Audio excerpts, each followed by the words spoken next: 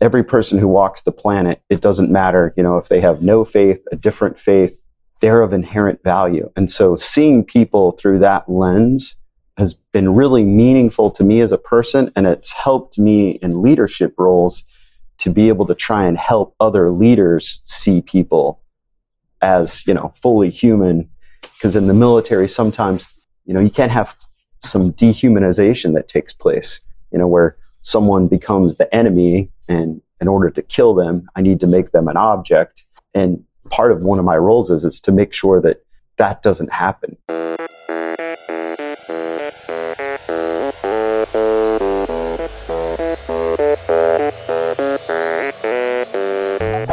Welcome. I am your host, Dino Cattaneo, and you're listening to Authentic Leadership for Everyday People, the podcast where we investigate the connection between effective leadership and authenticity. If you're looking for inspiration and tips on how to become a better leader by being your true self, you're in the right place. I hope you enjoyed our 2 holiday special episodes, even though we went a little bit out of our regular territory. Hopefully you enjoyed Wendy's conversation about Italy and got some good tips on what to do when you travel into my home country. And you also enjoyed meeting some of my fellow members of the Squadcast podcasters community. Today, we are back with a traditional format episode, and we have a great guest, Brandon Harding. Brandon is a military chaplain and a leadership and relationship coach. He has over 2 decades of experience. His military service includes 3 tours to Iraq and a deployment on an aircraft carrier. He has a genuine passion for assisting people and organizations as they pursue purpose and meaning. And that is led by his belief that the right pursuit of purpose and meaning leads to greater productivity and to a healthier work culture, and ultimately to building deeply satisfying relationships. So the idea that we can gather great lessons in leadership from the military is definitely not a new idea. But what you will hear from Brandon that is very different from anything that you hear from most lessons about leadership in the military is his deep held belief that at the core of effective leadership in the military is establishing one person's humanity, and that without humanity you cannot have effective leadership. As you listen to the episode, hopefully, and as you listen to some of the stories that he tells and to how his vision was shaped, hopefully you will be impacted as I have been impacted, and you will look at the way you lead, at the way you are led, and at the way you build and shape your relationship in a broader way, the same way that I have. So, as you can tell, this has been a very special conversation for me, and I hope you enjoy it. Brandon, welcome. It's great to have you here. Why don't we start with you giving our listeners a little bit of sense of who you are and what's your background and what got you to where you are now? I am in the military. I am a chaplain in the United States Navy. I've been doing this job for about 20 years. I've served with all different kinds of units in the military, with Marine infantry battalions in combat, aircraft carriers out on the high seas, Navy Seabees, and just kind of a whole range of units. Over the last couple of years, I've been designing and leading leadership growth retreats, marriage enrichment retreats, and personal growth workshops and retreats. So that's where I've been the last few years, and that's kind of where my passion is at this point in my career. You're almost serving 2 missions. You're not just in the Army or not just a chaplain. What were the relevant points in your life that led you to sort of start following down this path? That question, I think where it begins is I wanted to contribute something, to the betterment of society. And I really felt like I had a lot to offer in those terms. I had a background in counseling and in helping people, and I, was coming from a place of deep faith, and I'd been in the military before. And so the idea or the sense of vocation around being a chaplain just really resonated with me, because that was going to be a role where I would get to go and serve my country, serve the Marines and sailors that were a part of, the military. And I could do that from a place of kind of bringing in the best of spirituality, emotional intelligence, psychology, just kind of this holistic approach to helping people improve their lives. Yeah, and so one thing that I don't know that everybody may be aware of, we were talking about this when we spoke prior to the podcast, the role of a chaplain in an institution like an army, even though it comes from a place of faith, is though it's not a denominational role. Is that correct? Correct. So everyone who's a military chaplain has to come from a faith tradition, and you have to be supported by that faith tradition while you're in. What that means in practice in your day-to-day life is you care for everyone. You take care of whoever walks through your door or whoever you encounter in your day-to-day life. So that could mean someone who doesn't believe, as far as like not having any faith, or it could be a faith or a belief system that would fall way outside of what your comfort level would be if you were serving, a church or a synagogue somewhere. I mean, I remember one time in 2007 in Iraq, I had a young man come to me who was Wiccan, and he wanted to perform a certain ritual. And so my job as a chaplain was to kind of help him be able to do that within some parameters to make sure that, he wasn't doing anything that was completely outside of the realm of what needed to be done. And what that did is it really built a deep connection with us, because he could come to me, I could help him with this part of his faith system and do it in a way that honored him as a person. And I remember there was some pushback from other people, from leadership, who were like, you can't really let this kid do that. That's not. And I'm like, no, he's not doing anything that's outside of the realm of what could be allowed where we're at. And so we need to allow him to do that. And that created a connection between me and this young Marine that later, when he had some problems in his personal life, he came and reached out to me because he knew that I was there to care for him as a human being.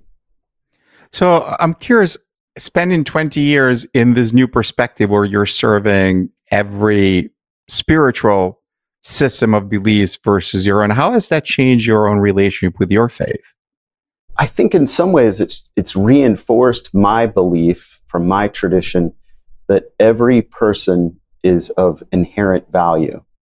Every person who walks the planet, it doesn't matter, if they have no faith, a different faith, they're of inherent value. And so seeing people through that lens, I think, has been really meaningful to me as a person, and it's helped me in leadership roles to be able to try and help other leaders see people as, fully human.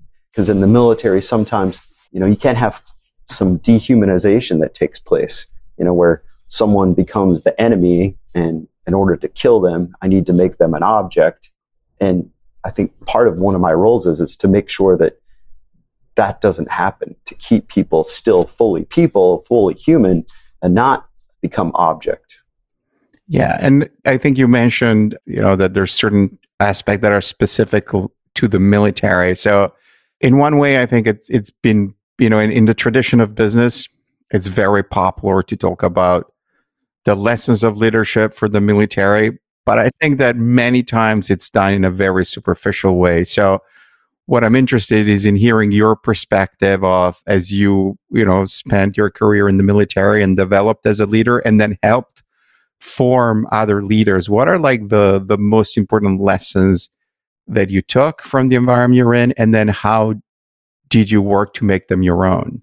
So maybe I could share a quick example. So I was on an aircraft carrier, just brand new to an aircraft carrier. And they have this communication system throughout the ship that's called the 1MC. And so when someone makes an announcement over that, it goes throughout the entire ship. And so they made an announcement that there was a casualty. It's called the CAS rep. And so they said, hey, there's a casualty, da-da-da-da-da. And so I was like listening to it, and I thought, oh, well, my office is close by the medical department. I'll go over to the medical department and wait for this casualty to come in. Someone who'd been hurt. It wasn't a combat situation. It's probably someone who got hurt somewhere on the ship. Well, while I'm waiting there, one of the Navy corpsmen is like, hey, sir, can I help you? And I was like, oh, I was just waiting for this casualty to come in. And he's like, what are you talking about? And I was like, well, over the announcement system, they said there was a casualty coming in. And he's like, that's not a person, that's the ship. And so the casualty was the ship, not a person. And so I think that kind of captures in some ways some essence of some elements of the military, where the people are the object and the ship is the human. And so really working to help make sure that the leaders saw the people as the people, not the ship. And so I think that's, one of the big takeaways. And that's not all leaders. I mean, I think most of the, senior leaders really did see the sailors or Marines that work for them as people.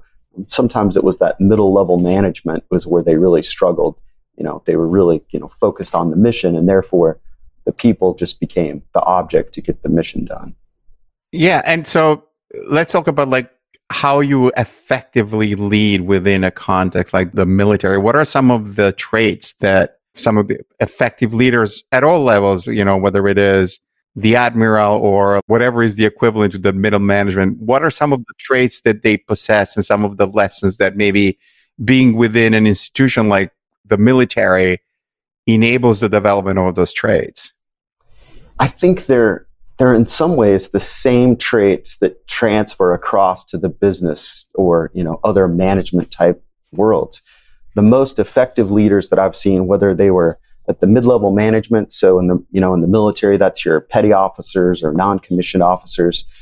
Number one, they take the time to actually listen to their subordinates rather than just really being, almost dictatorial. And that tends to be the default mode in the military, is you're going to do it because I said you're going to do it. They kind of take that authoritarian approach to it. The really effective leaders, though, that inspire people to follow them don't do it that way. They really do listen. They really do sit back and take the time to kind of understand what's going on, like what's the situation. And that's a hard sell. We were doing a leadership development training with some Marines in Western North Carolina, where we would go backpacking and rock climbing with these guys for a couple of days. And we would talk about leadership. And the one thing that most Marines struggled with was this concept of vulnerability, which I know is big across all avenues of leadership, is being vulnerable. And they thought and they believed that to be vulnerable was contrary to being a good leader. That was 100% opposite. Like a good leader should always be almost superhuman, no weakness. And what they came to realize is that was a flawed concept. It just doesn't work well. How do you teach a concept like that in an institution where there's such a rooted belief, the idea to like almost telling them that like, actually, you really want to be strong. Actually, what you're seeing as a weakness is a strength. How do you teach that? Yeah, that's a great question. So how we did it, and I'm not saying we had the market on it, but how we did it was we would do something first that really would challenge them physically and a little bit like emotionally, psychologically. And what we used for that challenge was rock climbing, and not in a gym, but like on an actual cliff face.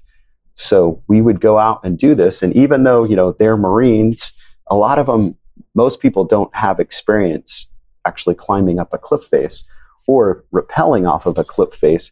And so that, I guess, injected a little bit of humility into them. And we had more than a few that wouldn't participate because it was so scary, like to, rappel off a very high cliff with a pretty high consequence fall. They would look off and be like, no. And so that injected just a little bit of humility into them.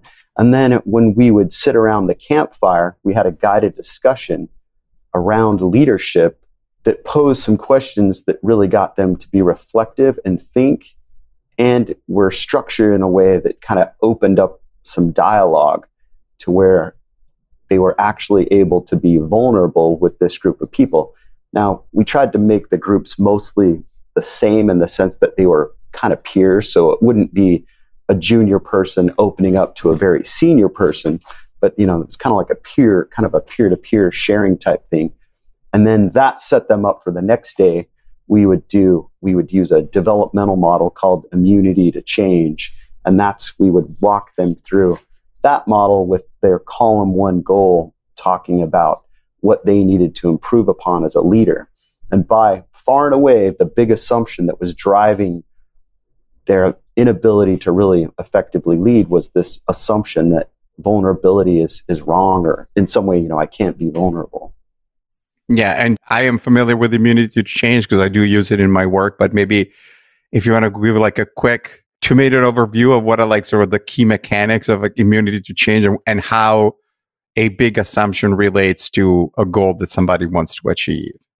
Yeah, so immunity to change, I think the quick Reader's Digest version is, we all have a goal that we want to achieve. We have something that we want to go do, and we may or may not have been able to achieve it. Usually you haven't, and that's why you're sitting down doing what's called an immunity map. So the map itself, what it helps do is it surfaces kind of the underlying commitments, those hidden commitments that are actually blocking you from achieving your goal. And it's usually at an unconscious level. So it's called surfacing the immune system. So someone might have a goal to be more intentional with how they talk to their wife or be a better listener. But what they find out is there's this underlying belief, their big assumption that actually is the opposite of their goal. And that's what's really keeping them stuck. And so until they figure what that big assumption is, they can't really make the change. So the model helps people understand why they're stuck. And then there's some tools to help them get unstuck. So that's the basic premise of it.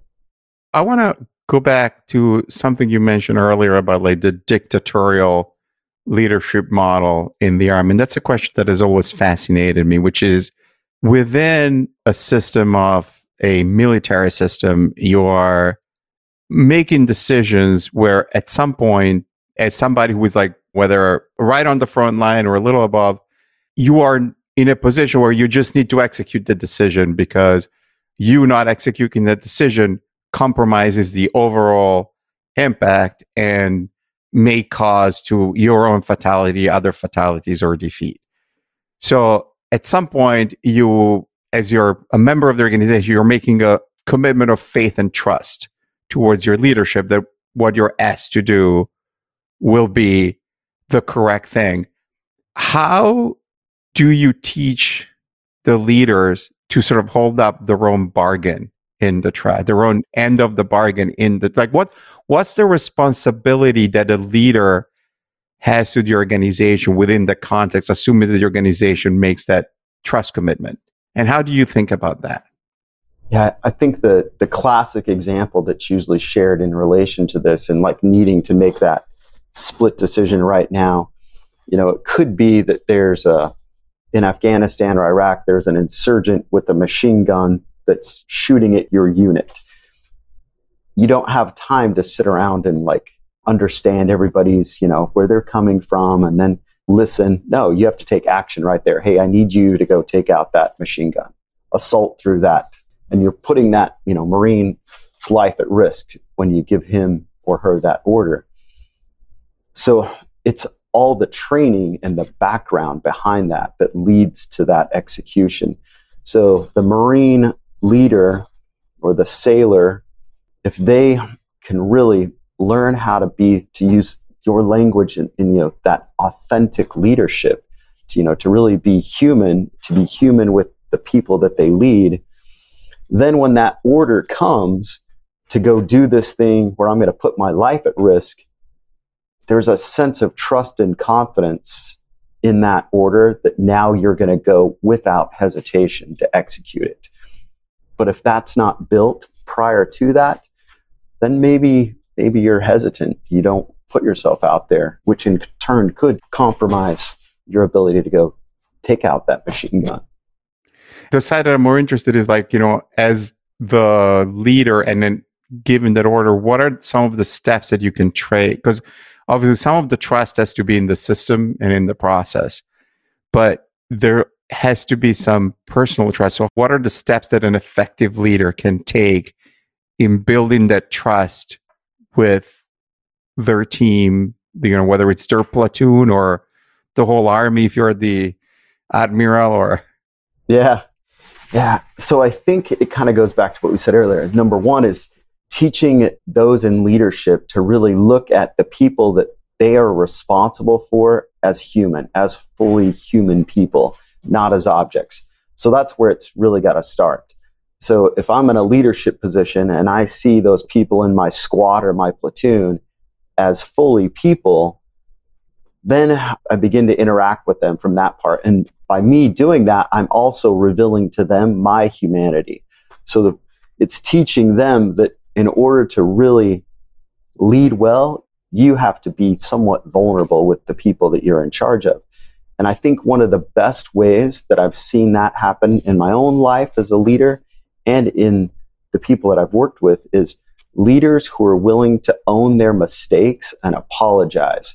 I think a great apology where you own it, you don't justify your mistake, you don't try to, come up with a creative way to say, hey, I did this thing, but it's actually your fault. But you own those things, that just creates a sense of trust in the people that you're leading when you do that. And what are some of the other, so if you think about when you are running this leadership training programs, what are some of the other traits that you're trying to instill in your leaders? To go along with that, I would say you want them to have some compassion.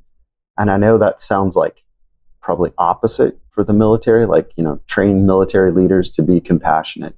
That comes back, if you're going to ask someone to possibly give up their life as you're leading them in a combat environment, the only way that you can really do that is to develop a sense of compassion for those that you lead. And that comes with spending a lot of time with them, training together. And so the military does a lot of like small unit type exercises where you go spend days and days at a time training together, where you come to know the people that you're with in a training environment better than you know your spouse, your kids, your brother, your sister. You know them and see them in places and contexts that you don't see other people. So it really does create this deep connection between you and the people that you serve.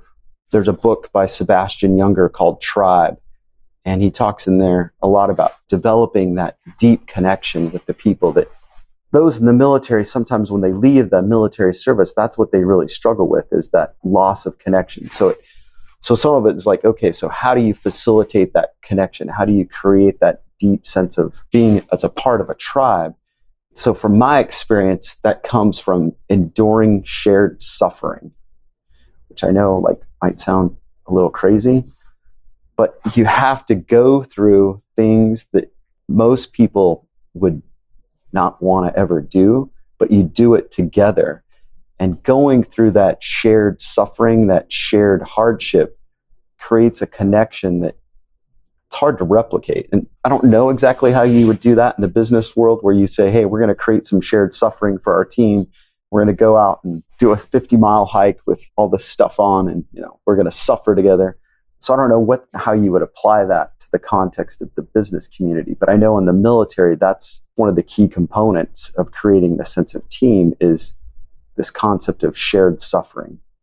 Yeah, so building on this idea, and I don't know how much you can share in terms of because your leadership program are all within the context of the Marine Corps, right?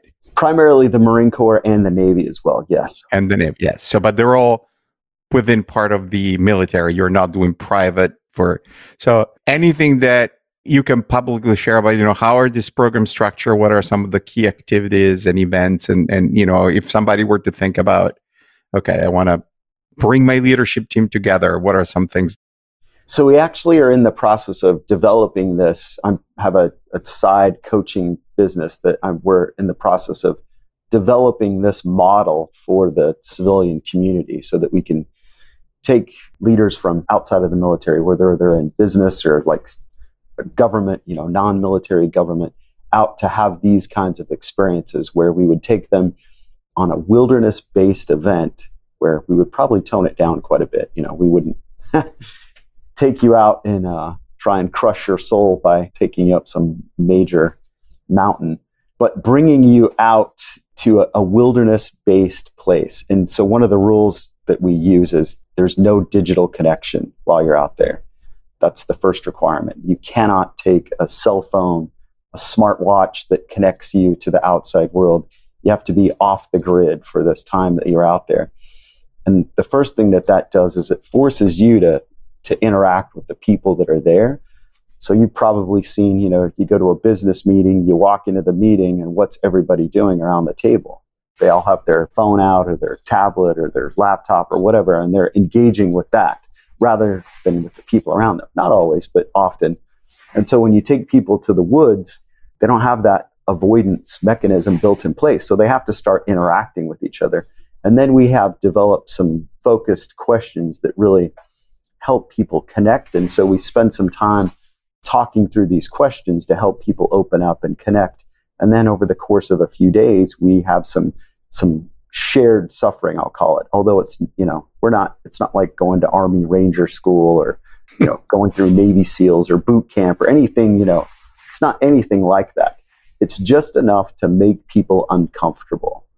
One of my closest friends is a former Ranger, and he's told me about his Ranger training. I'm like, I don't think I would be able to do that. Yeah. And we know that it's only a small percentage of the military that even can do those kinds of things. Yeah. And so we're not trying to really, like I said, crush somebody's soul. We do want to make it challenging enough that it makes them uncomfortable. And it's in that uncomfortableness that it opens up the space for some of the real dialogue to begin. And then we use fire. We have fire built into the program as far as like campfire. We have guided discussions around the fire. And one of, I think, the key components too is at the end of every day, as we gather around the fire, we have each person share a gratitude from that day's experience. What that does is it starts to help them reframe what they look for in the day. So it could be a miserable day. Like there's been some days on some of these backpacking expeditions where it rained all day, sometimes for 2 days in a row, like nonstop, like just downpours. And so as people are like wet and cold and, in some cases pretty miserable, they're forced to look back on the day and find something in this day that I could be grateful for. And standing around a campfire or sitting around the campfire and hearing people frame a gratitude out of this day is also meaningful. It begins to help them recreate or reframe how their day is going, which then is a lesson that they can apply when they get back to life and things aren't, going well.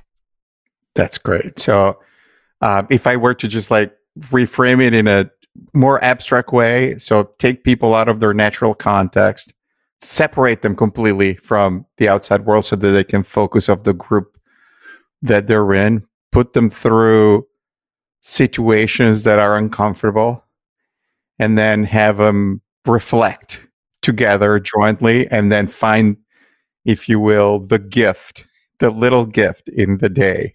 Yes, exactly. That is perfectly restated. Excellent. And I'm curious, in the 20 years that you're there, if you have gone through a process of assessing who you wanted to be as a leader and how you want to show up as a leader and what that's been like. Yeah, I think moving kind of into that age of where I'm now 51, I think the last probably 4 years have been the most, in some ways, personal growth as far as reflective and really trying to think about that exact question. And I think for me, what I've decided is as I'm moving into this space in life is I want to be able to really be my authentic self, to really be in that place where I can be true to who I am in the difficult situations. I think it's easy to say, oh, well, I'm authentic, I'm who I want to be, until it bumps up against a challenge or some place where you're sort of pushed, getting some pushback on who you believe you are, being true to yourself.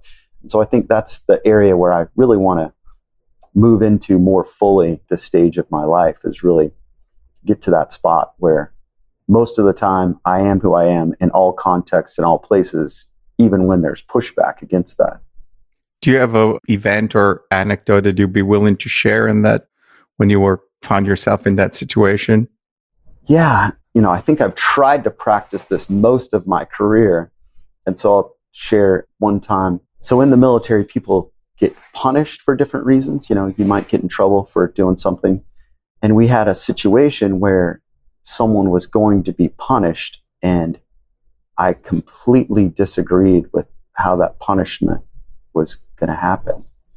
And I knew that if I went and talked to the commander and told him that I disagreed, the only way that I was going to be able to get him to see my perspective was to talk about something that was going to damage someone else that was a friend. And so I had to decide, what do I really believe here? Am I concerned about the truth in this situation, which is going to alleviate, the punishment that's going to come to these military personnel? And in doing so, I'm going to, really make some other people mad. They're really not going to like me. They're going to feel like, I dimed them out. So I struggled with that for just a little bit. But then I thought, man, if I don't do this, these guys are going to get punished in a way that is not really, in my mind, fair or ethical. So I went and talked to the commander and told him and shared the story. And then immediately after that, I went and talked to the other people that I knew were going to now be in trouble.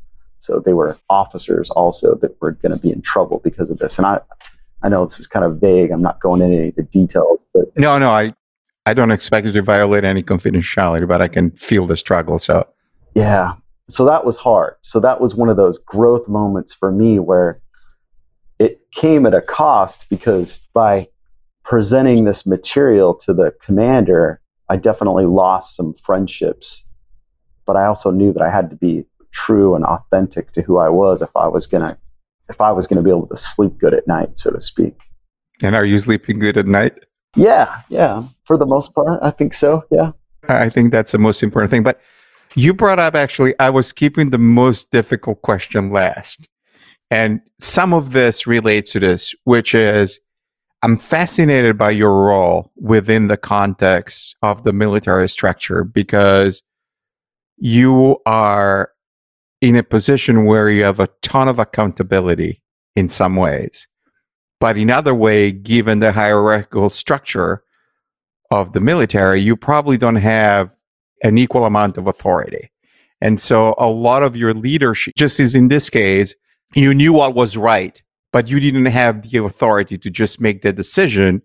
And I'm assuming that in most of your life, as it relates to the overall organization of the military, your job is to go and convince leaders to make decisions one way or another. And that's a position that many people find themselves. So I'm wondering if you have any suggestions or ideas as to how you navigate that. Because I'm assuming that going and advocating on behalf of situations with officers who have the authority to make the decision, it's a pretty common occurrence for you. And so what are some of the skills and the advice that you have developed and that you would have for other people who are in that situation, in many times probably a lower stakes type of environment? Yeah, that's a great question, because in reality, that's a lot of what a chaplain does.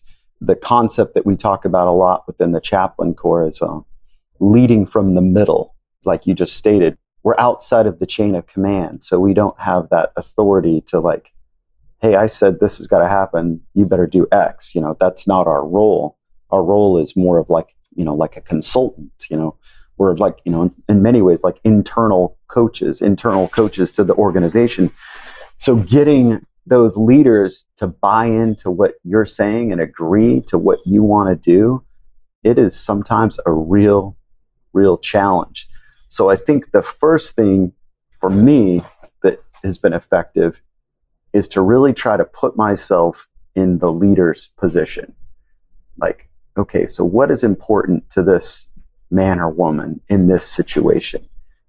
Where are they coming from? What's driving their beliefs about this thing?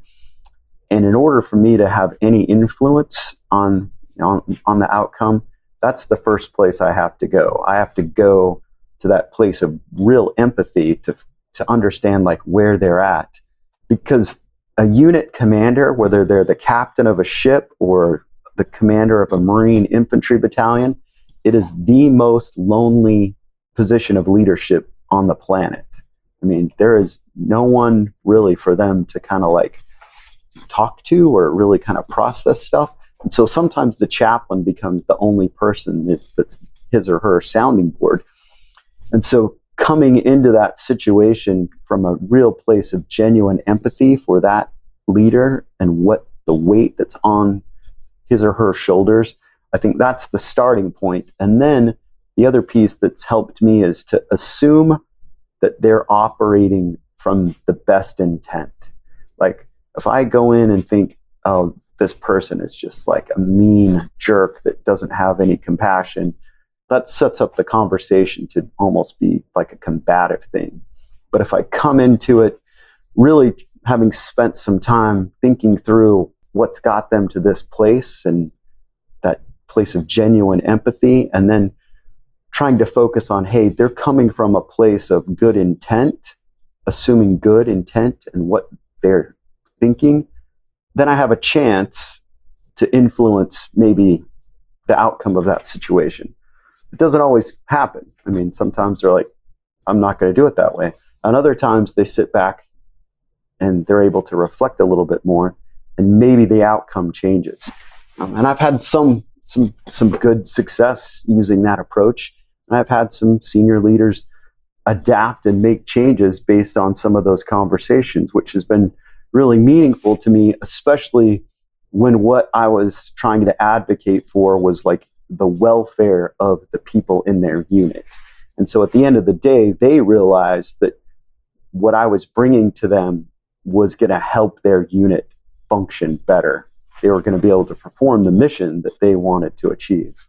That is a great insight. And I think, because I think people think of leadership as a role or a title, and they don't realize that leadership can be exercised at any point in place. It's just a willingness to take a point of view that you think of something that you think it's good for you and the organization that you're a part of, and being willing to advocate on its behalf. And so the other side of this question is, obviously, hopefully you've had more success than less in these situations, but what are some suggestions that you may have for somebody who, walks into the office of someone who has power with a really strong conviction and doesn't manage to get the outcome that they want? How do you live with that, and how do you maintain the sort of the courage and the willingness to just keep going back at it? Yeah, sometimes it's tough. Sometimes it is really tough if you don't agree with the ultimate decision that's been made after advocating and, trying to give the best advice that you can give. I think what's helped me is to have a peer that can keep things confidential, that you can just kind of process that experience with, rather than like hold everything in and just keep that, anger or frustration pent up. And it's not really like just getting together just to, gossip or backbite. That's not what I'm talking about. But it's just sort of to process, because it really comes down to a sense of loss. You have a sense of loss that what you were trying to do didn't happen. And so there's a sense of loss around that. And so having someone that you can process that emotion of that sense of loss when it didn't go that way, and then to go back and try to, again, humanize the leader, because it's easy to other the leader, right? You put them in the other category. And so trying to keep their humanity at the forefront for future interactions, because if you place them, as other, well, all of your future interactions are going to go negative as well. Brandon, that is a great insight. And I have to say that it's refreshing to hear how many times you're putting humanity at the center of your vision of leadership within the military. And, humanity is not necessarily the first word that comes to mind when people think of leadership within the military. And so to close out the professional part, shall we say, of our conversation, I am wondering if there's one anecdote of an event that you've been witness to or part with that actually has shown you the humanity in action? And if you would be willing to share that story with us. Yeah. In 2008, one of the big things that we did with my unit is we decided to host some coat and shoe giveaways for the Iraqi kids in this area where we were at. It got pretty cold in the wintertime, and most of them didn't have winter coats and or shoes. A lot of times they were barefoot. So we organized this with people back in the United States, and they were sending us, just big shiploads of coats and shoes. And then we teamed up with an imam at the mosque and the Iraqi army and Marines. So it was kind of like a joint thing. They were hosted at a mosque, which kind of brought in the trust of the Iraqi people because it was being done by, their primary leader, who's, the imam. And then we would have the Marines and the Iraqi army there, and the Marines would help each kid that would come up find a coat and a pair of shoes that would, fit. And so now these little kids had proper attire for the winter. And what this did, it was twofold. One, it really did help the Iraqi people, and especially these little kids. But for me, one of the really important things is it helped preserve the humanity of the Iraqi people. We'd had a number of interactions, firefights, IEDs go off, and we'd had a Marine killed just a couple of days before one of these coat and shoe giveaways in December. So the Marine had been killed by an IED, and then just a few days later, we went back to that same neighborhood and did one of these coat and shoe giveaways. And one of the Marines who was interviewed afterwards by, I think it was just an article, I don't remember who did the interview, but the Marine said what really struck him was by putting coats and shoes on these little kids, it reminded him that these little kids were people. He said, it's really easy to start seeing all the people that we interact with every day as the enemy. And by doing this, it reminded me that they were people. And so I took that away as a big win. One of my jobs, I've always felt like, is to raise the humanity of the people that we're at war against, so that when a life has to be taken, it's with real intent of something that had to happen. Any kind of war crime that happens out there is when the people that you're in combat with become less than human. And when they become less than human, then you can make those tragic decisions to take people's lives when they didn't need to be taken. And then that haunts you and others for the rest of your life. So this was a great way to help keep the humanity of the Iraqi people with the Marines. Brandon, thank you so much for sharing this very, very powerful story. And I think it's a great point to shift out of the quote unquote professional portion of our conversation and get a little more to the personal. So what interests do you have outside of professional life? And maybe is there a particular one that has meant a lot to you and maybe has had an impact on your professional life? Kind of as I've shared a little bit about going into the wilderness, that is very meaningful for me, both professionally and personally. And so that's been the way that I've renewed myself, or moved into that. The term used a lot these days is self-care, is finding peace and solace by taking some long hikes. I used to do a lot of trail running. Can't do as much of that now just because of a knee issue. But so now it's trying to get out into the woods as much as possible. I really believe that there's a way that you can experience life when you spend some time out in nature, that it's just better than being cooped up inside, but getting out into the woods, and especially with COVID, like being able to just get away from things and just being in a place where you can kind of be free again, take off your mask and, go up to the top of a mountain. It's fantastic. All right. Now, second question, and I know this may not apply specifically to you, but I ask my guests in general if there is an expression or a business cliche or something that is popular in the jargon right now that is driving them crazy, and why. Do you have any expression? And maybe you can give us a military expression that drives you crazy. What's frustrated me over the years is it's not a frustration, but it's learning the new acronyms in each place that you go to. I think that's the thing that's probably my key frustration. It's just the amount of acronyms in the military. And so when you bounce around between the Navy and the Marine Corps, each place has its own unique culture and its own unique acronyms. And so it's like learning a new language each time I move. So coming to my current assignment, the word that's just started to drive me crazy a little bit is this term called controls, which means your budget. It's like, oh, well, these are our controls and this is the controls. And that term just, I don't know, it kind of just has like this onerous feeling, like these are the controls. So I guess that's my current one. Thank you. And then finally, my final question is, I call it food for the soul or food for the body. And then I ask my guests to share one thing, and as it may be like food for the body. So like if you have a dish or a recipe or a drink that is really special to you, or if you want to go to the soul side and there's a piece of art, an activity, a book, a piece of music, or something that it's inspiring to you and that you go to when you want to find inspiration. Yeah. So I kind of already shared a little bit about the wilderness. So that's sort of how I feed my soul, is going and spending time doing that. So I'll talk just real quick, I guess, about something that feeds the body. I'm a big fan of like baking. And so if I'm particularly, and I just kind of need something that's tasty to just relax and just have something that's very good. I've spent the last probably 15 years perfecting a chocolate chip cookie recipe.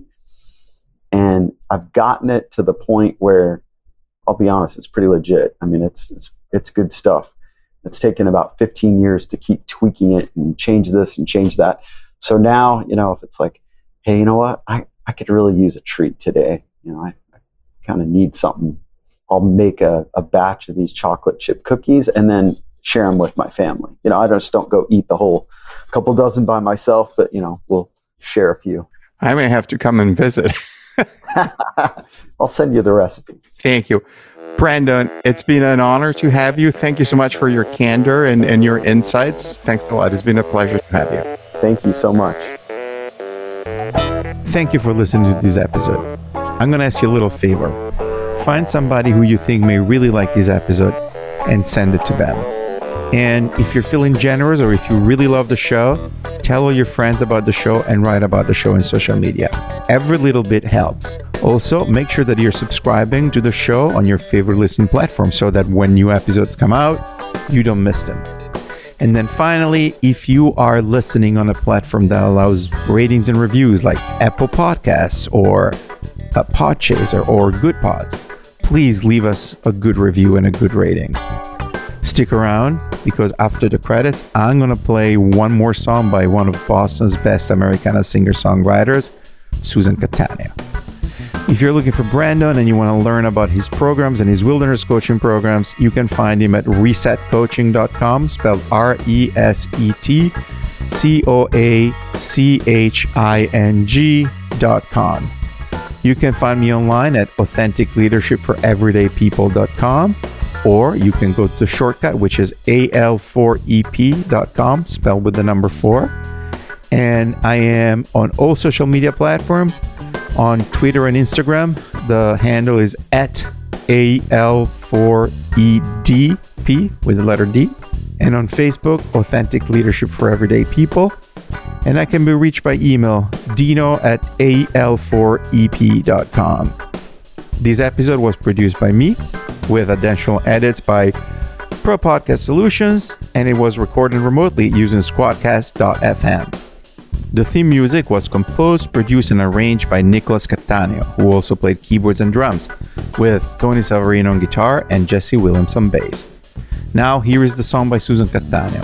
It's her latest single, and it's a song about these turbulent times. It's called This Restless Peace. Enjoy.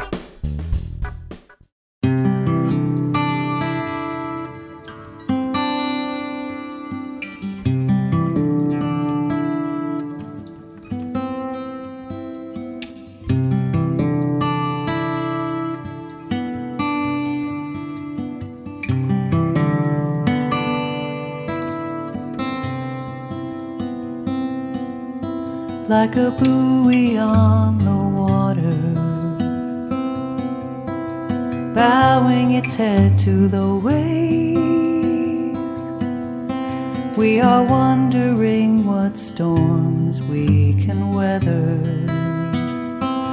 and what we cannot save.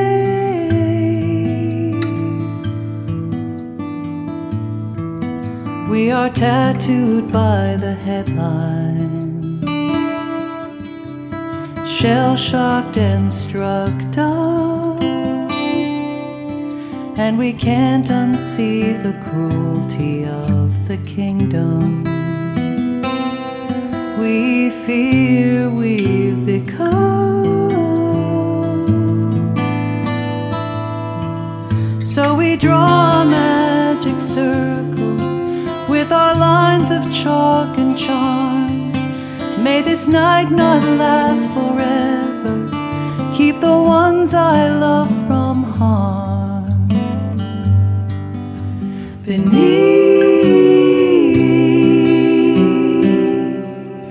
this restless peace, questions turn and turn us in place, tethered to a tenuous grace that lies beneath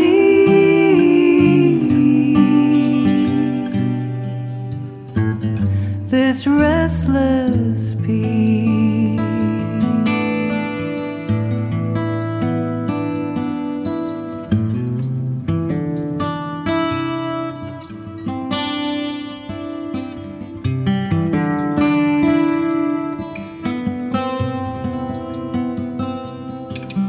We just didn't pay attention as we let the ties unbind, dismissing each dishonorable mention as true north came misaligned.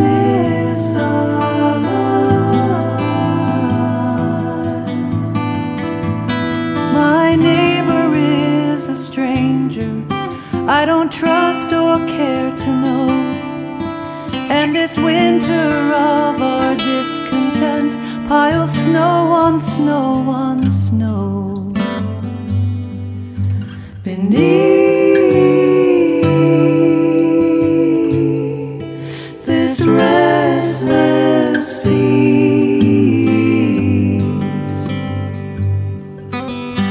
questions turn and turn us in place, tethered to a tenuous grace that lies beneath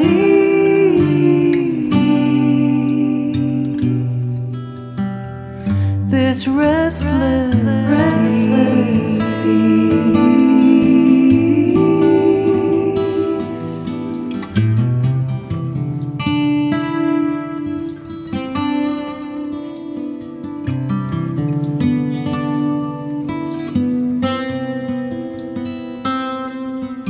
We hear the world unravel in hearts with broken strings, hymns of deep disquiet. Even angels dare not sing.